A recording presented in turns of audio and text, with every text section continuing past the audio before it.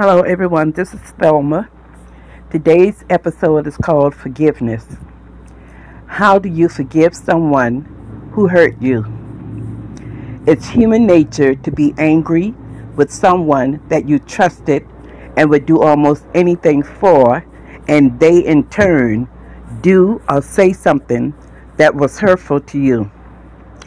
Now I know that forgiving can be hard, but you really need to forgive, not for that person, but for yourself, so that you will have inner peace and move forward with your life and not hold a grudge. Not forgiving will make you have resentment and anger for what happened and keep you unable to move away from the hurt so that you can heal from it. Reliving that hurt in your head will eventually put you where you see that you take things out on other people and fall deeper into resentment. It is all right to be angry, but you should express your feelings to the person and let them know how they hurt you. Forgive them, do some meditation, and pray and release it.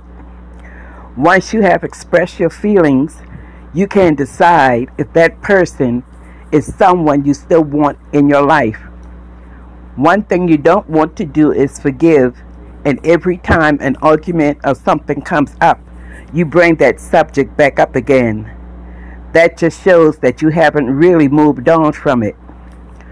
Holding on to hurt does not change that person, but it does change you, where you'll find yourself acting in a negative way to others.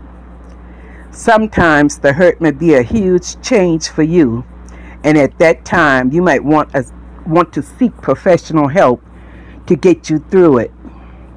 We all deal with hurt and pain differently, and it is good to have someone you can turn to, even if it's just to listen to you. You don't want to become a bitter Betty or bitter Brad.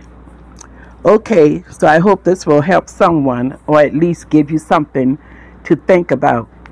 Thank you for listening, and please subscribe and share.